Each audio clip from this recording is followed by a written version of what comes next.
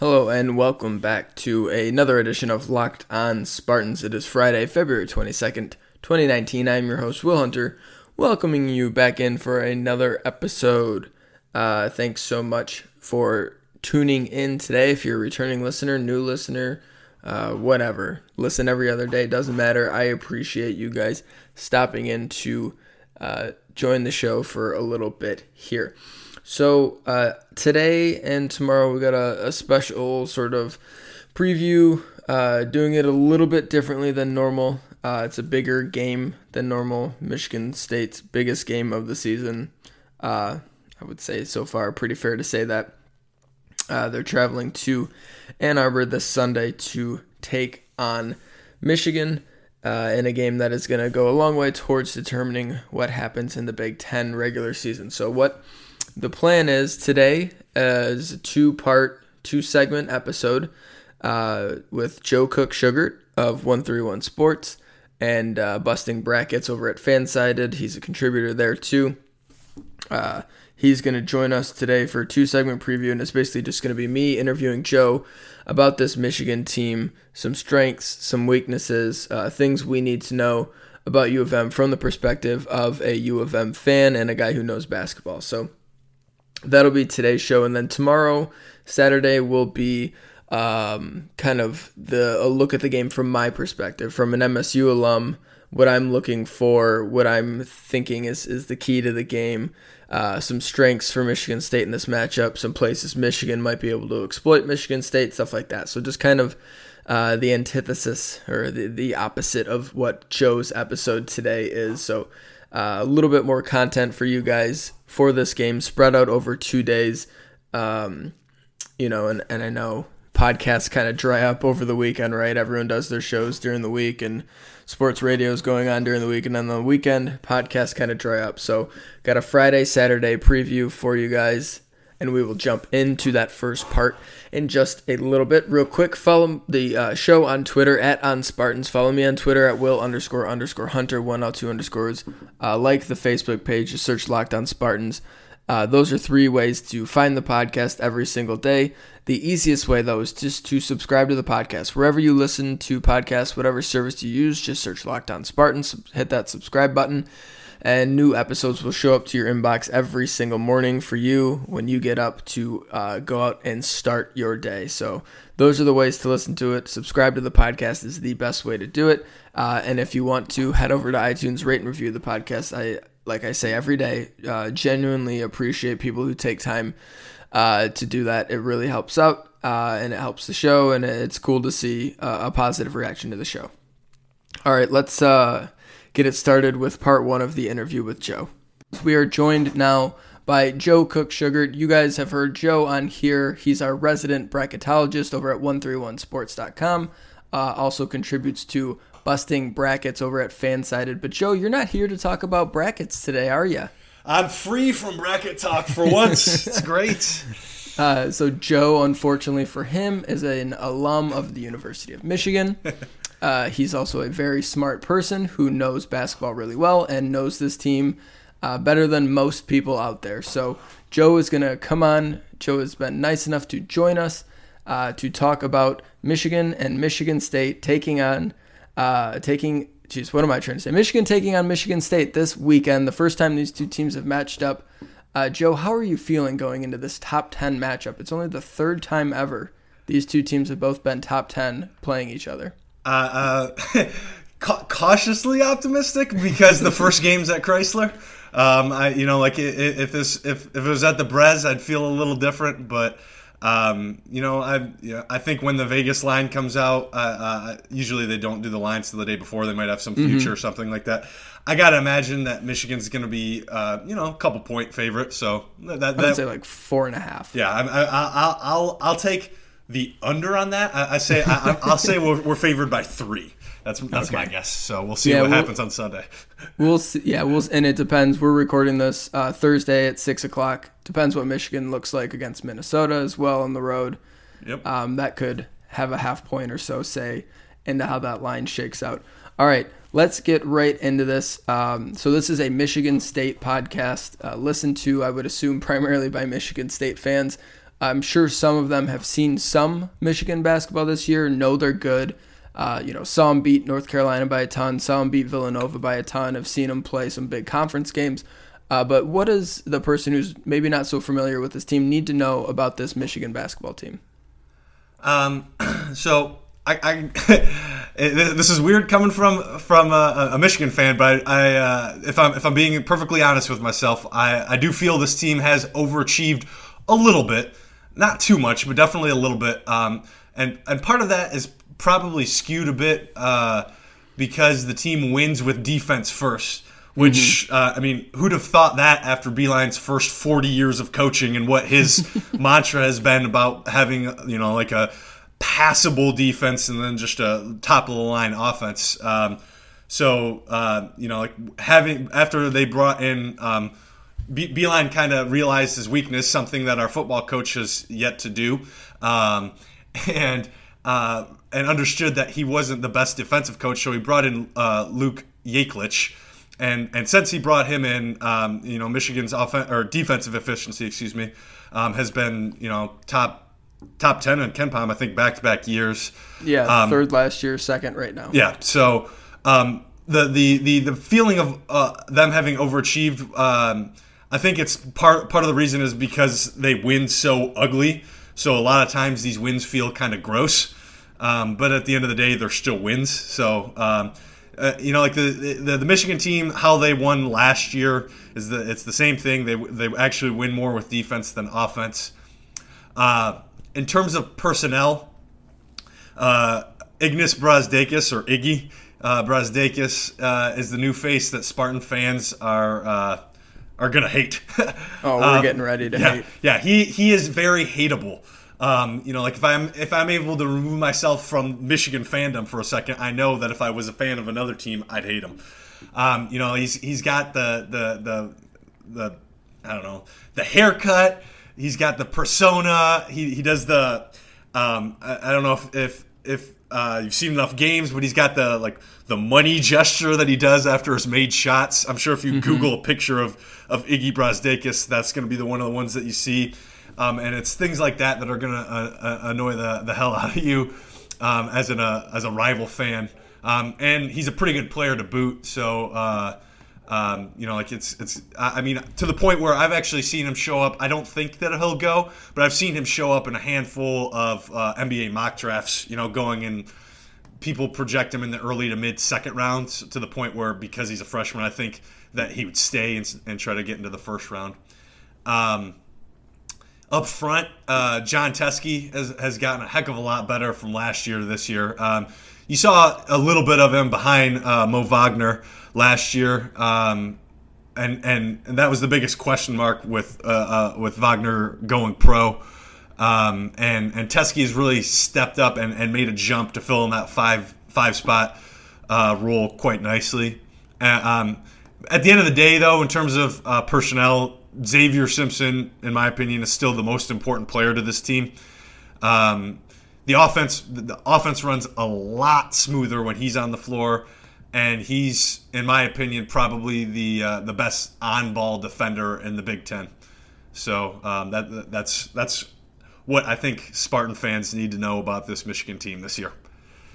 I want to talk about Teske a little bit more. So I got Michigan's profile page up on KenPom. So they got their starting five and then two other guys on their team, Isaiah Livers and Eli Brooks, play any sort of minutes that can be counted on. So it's a short rotation, 7 guys with 3 players playing over 80% of the minutes. How important, and I've seen Michigan has struggled this year when Teske gets out a little bit, because there's just 6'7" is as tall as Michigan gets outside of Teske in terms of guys that play. How important is what he does to Michigan on defense, especially? And then, how much trouble is Michigan in if he ends up getting into some sort of foul trouble? So, Teske, I don't know if he still does. I got to assume that he still does. I believe he was leading the Big Ten in blocks. So he's 60th in the country in block percentage. I will say that. Okay. So he's at least towards the very top of the Big Ten in blocks. So he is Michigan's rim protector. And and really their only rim protector. Like you said, the height drop, because the guys behind the taller guys behind Teske just aren't ready to be a part of the rotation. Teske is monumental down low, because he can he can alter shots when someone like Cassius Winston gets into the lane, or another slasher of that nature gets in the lane. He can really alter their shot and make them second guess their shot. But he's even better because of the way that Michigan doesn't since Yaklich has come in, since they don't help off the ball as much. Teske's defense more so has been isolated with on the big man, and with Ward's injury and him being out, I think that is going to be even more of an impact in terms of because he'll match up.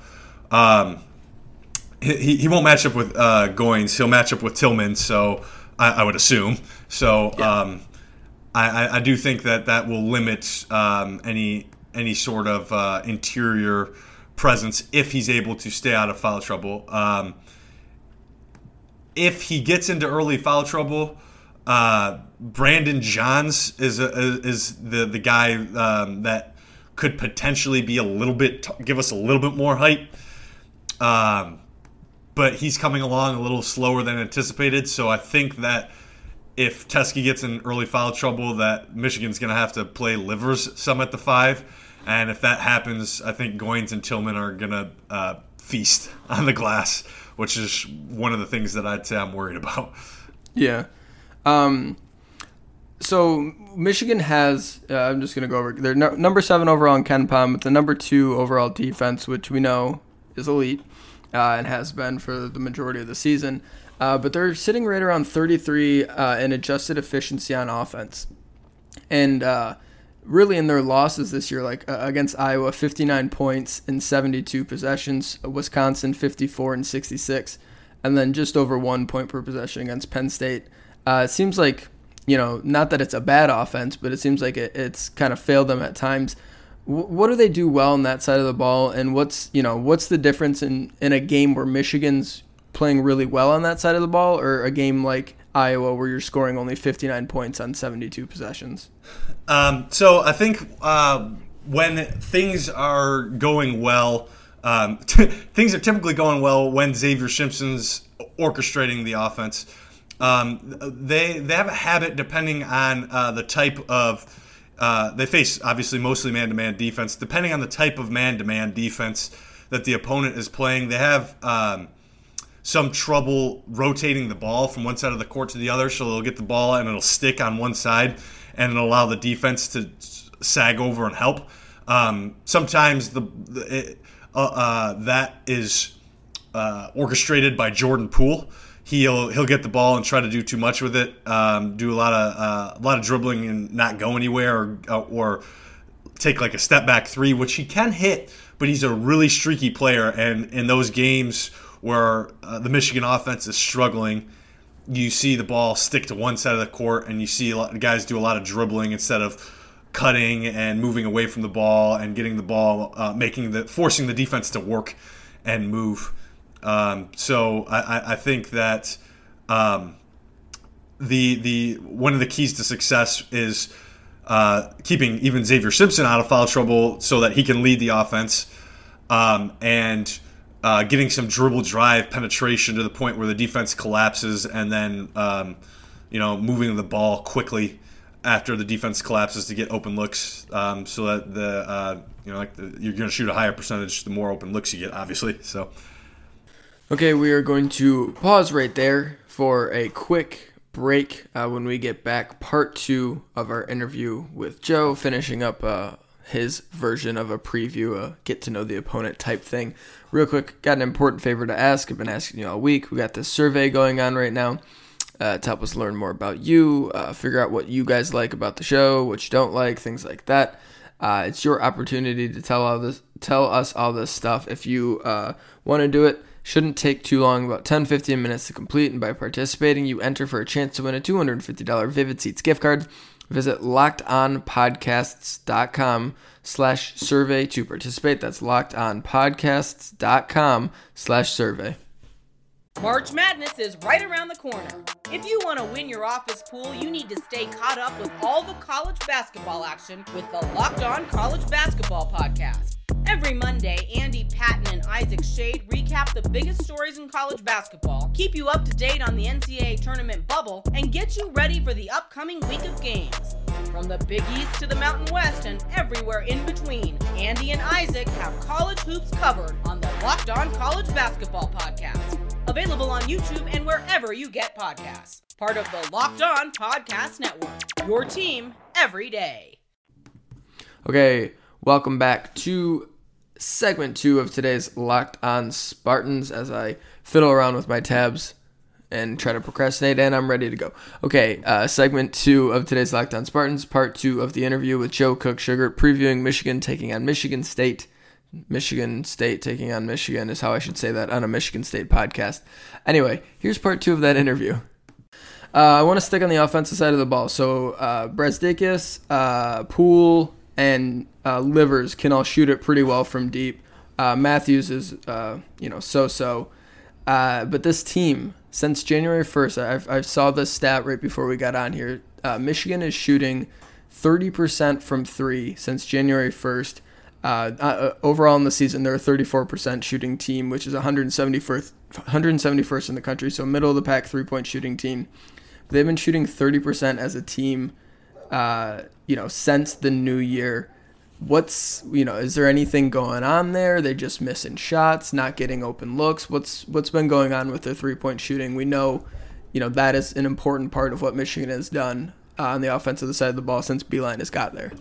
Yeah, I mean, it's a conundrum that I wish I knew the answer to, in all honesty. But I bet Beilein does too. Yes. So I don't know if it's just that the fact that. So I think, having watched their game, Brazdeikis is a natural slasher. So the 3-point shot, he's coming along with his 3-point shot, but it's just not to the level that past Beilein players have had. Yeah, Stauskas. Yeah, it's far from that. So I think and Livers, he's in my opinion, because he's more of a glue guy. I mean, he can knock down threes, but that's still not necessarily his greatest strength. I think his greatest strength lies in a lot of the stuff that you don't. Let's see the cliche that doesn't show up in the box score. Mm-hmm. He's Kenny Goins. Yes, exactly. Well, except for Goins gets I'm throwing this number out here. He's like 4 points and 14 boards in a game or something like that. He had 0 field goal attempts and 14 rebounds earlier this season. Yeah. It was incredible. Yeah, that's the kind of player Goins is. Yeah. But so I honestly think that the only true sniper that we have on our team is Poole. And I think because we only have one, it's allowed defenses to focus on that one and run him off the line to the point where he has to pump fake or get out of rhythm or take, shoot it off the dribble. And he's a better catch and shoot 3-point shooter than he's off the dribble. But because he so desperately wants to shoot threes, he will take them off the dribble even though they're lower percentage when he does it. So I think that's part of it. I think another part of my hypothesis is that because of their change in defensive philosophy, they're a little bit more tired during games. And that combined with the short rotation, and you're gonna get guys not having legs. So when they have 3-point shots, they're gonna shoot them at a lower percentage. So one of the now that Ward is out, I think they're coming to this game. It was 2 major things. Ward versus Teske, how's that going to shake out, would dictate the game. And the other one, kind of the prime time matchup that I think should garner the most attention, is Cassius Winston on offense against Xavier Simpson. I mean, it matters the other way too, but Cassius is the best offensive point guard in the country, or in the conference, one of the best offensive point guards in the country. And Xavier Simpson, like you said, is either the best or, a top 2 or 3 on-ball defensive guard in the conference. That's the primetime matchup. And really, Cassius hasn't had great outings against Minnesota or Michigan over his career.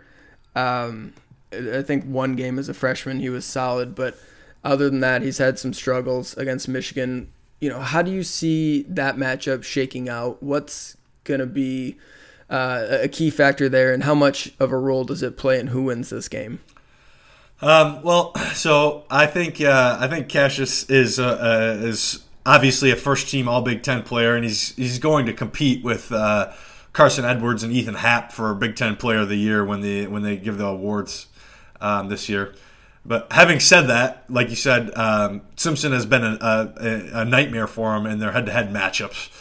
I think, and you really hyped it up perfectly, because this matchup is interesting in that it is strength versus strength and weakness versus weakness. So, like I said, and like you mentioned in the recap, Xavier Simpson is, in my opinion, the best on-ball defender in the Big Ten, and Cassius is probably the best scorer-passer combo. I'm going to put combo because I think the best pure scorer is Carson Edwards, but I think scorer-passer combo, you're not going to beat Cassius Winston in the Big Ten. So when you have the best, or one of the best on-ball defenders and one of the best passer scorers, you have a strength meeting a strength. Similarly, while Simpson's on the offensive end, he makes Michigan's offense run smoothly, he's not anywhere close to a pure scorer by any stretch of the imagination. And I think Cassius's defense would make James Harden look like an all-world defender. He's gotten better. He's gotten better. Okay, fine. if we're basing it on trend, then sure. It's. I mean, I would say it's probably on par to how much you fear Simpson offensively, yes, like breaking you down and beating your team. Exactly. Yeah. So can't slander my guy here, Joe. Come on.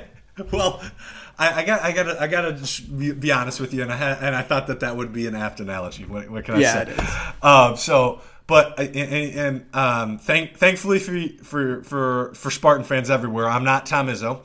But if I was, I'd personally, in this matchup, I'd implore Winston to not force the issue and try to do too much, because I'd be worried that he might have that mentality after Ward's injury, because Ward went down. And I think you saw it a little bit. I watched the entire Michigan State-Ohio State game, and I didn't look up the stat line in the second half, but this is just a gut feeling, so you can correct me if I'm wrong, but it felt like he pressed quite a bit when Ward went down in the second half, and if he does that, then he's going to force some shots that he doesn't need to force when there are other capable offensive players on Michigan State's roster. So, Yeah, it was honestly, if you would have watched the Rutgers game, which I don't blame you for not, the first half was some of that. And it wasn't just Cassius, it was kind of the whole team. Some was just a little bit off because you're filling in for a guy like Ward, but they really settled into themselves in the second half. Yeah, the Illinois is probably the prime example for him this year of he started forcing the issue.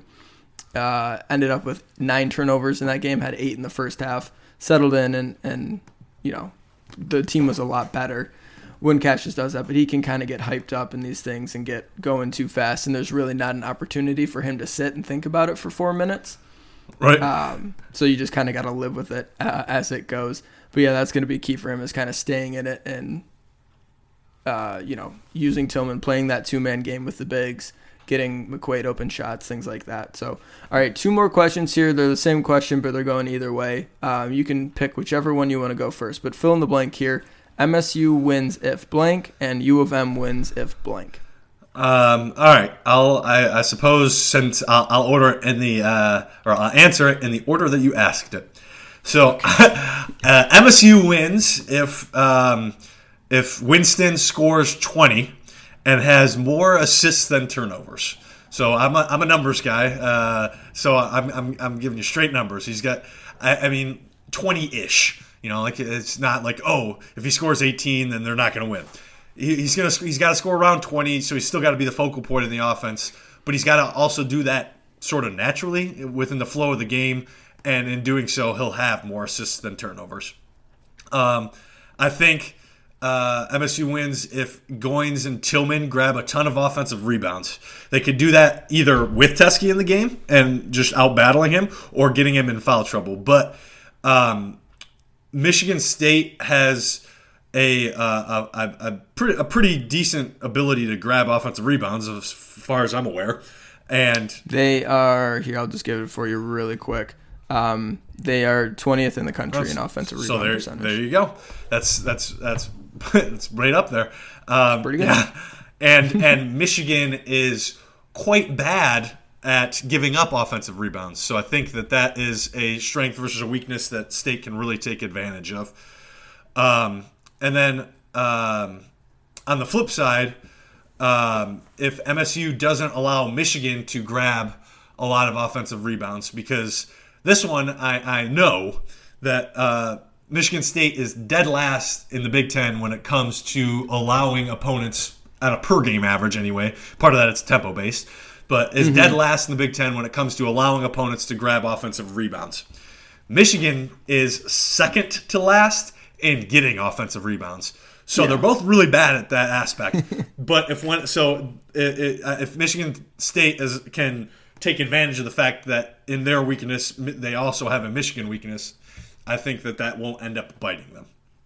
On the flip side, I think U of M wins if Simpson frustrates Cassius Winston and forces him into committing 4 or 5 or more turnovers. Like double is here. Do you happen to think here? Hold on, let me pull it. I do not have his season average. It looks like it's around 3. So something like that. Yeah. So if he's like a 2-to-1 assist to turnover, or 3-to-1 ish. Yeah. His assist rate is 43%, third in the country. Okay. So if Simpson can prevent him from really, I say 4 or 5 turnovers, but really it's not immeasurable. But if he can make Winston uncomfortable to the point where the offense doesn't run smoothly for Michigan State, I think U of M wins. I think if Teske is able to stay out of foul trouble and neutralize Goins and Tillman on the glass, he doesn't have to win. He just can't get hammered on the glass. And he's got to stay out of foul trouble to do that. I think if that happens, then Michigan wins. And then you brought up Michigan's shooting woes. I think if Michigan shoots 40% or more from beyond the arc, that will almost assuredly mean it would take a really special effort for Michigan State if Michigan shoots that well, considering that they've shot so poorly and still won some games. If Michigan gets it going from behind the arc, it's going to be tough for Michigan State to win the game. All right, good stuff, Joe. He is Joe Cook-Sugar. Check out his work at 131sports.com. You can find his bracketology there, his key matchups for every single day. I think you do that. And then you got busting brackets. You've got a preview up right now. Do you want to tell the people about that preview real quick? Yeah, so in order to kind of build the hype for the game, I wrote an article called the 10 most polarizing figures in the Michigan State rivalry. And it is limited to the past decade, but it'll make I did that because I think that'll make keep things fresh and remind people of how remind Spartan fans, since I'm on a Spartan podcast here, remind Spartan fans just how annoying a lot of Wolverines were that maybe they had forgotten about, and how much they love some of their some of the alums. So I think that you'll Spartan fans and Wolverine fans alike will appreciate the countdown, because it's supposed to be who's polarizing. What players from each side did each respective fan base love, and then the other one hate. So I think it was a lot of fun to write. So I would appreciate people checking it out. Yeah, definitely do it. I haven't read it yet, but I've got it saved on my Twitter, and I'm going to read it tonight. I'm sure it's going to be great. And I know a few guys who will be on each side because I voted in this, and I know the pulse of the Michigan State fan. We're all voting Mo Wagner. We're all voting Nick Stauskas. All right, Joe, thanks for joining the show. We appreciate the time as always. And we will, like I said, last time you joined us. We'll catch up with you right at the end of the Big Ten regular season, going into the tournament there, and get one last bracketology before the brackets are revealed. All right, sounds great. It was a pleasure being on. All right, thanks again to Joe for joining us. Nice enough to give us a bunch of content there. Thank you so much for listening to today's show. We will be back tomorrow with my version of a preview, because today was kind of our eyes, us previewing the show through Joe's eyes. Tomorrow will be through my eyes. So a little bit different angle that I'll be looking at this big matchup. So be sure to tune in for that. Remember to rate, review, and subscribe to the podcast wherever you get podcasts. Rate and review on iTunes. Like I say all the time, I really appreciate you guys doing that. So thanks so much for tuning in to today's show. Back tomorrow with another episode, the second half of this full MSU Michigan preview. Until then, go green.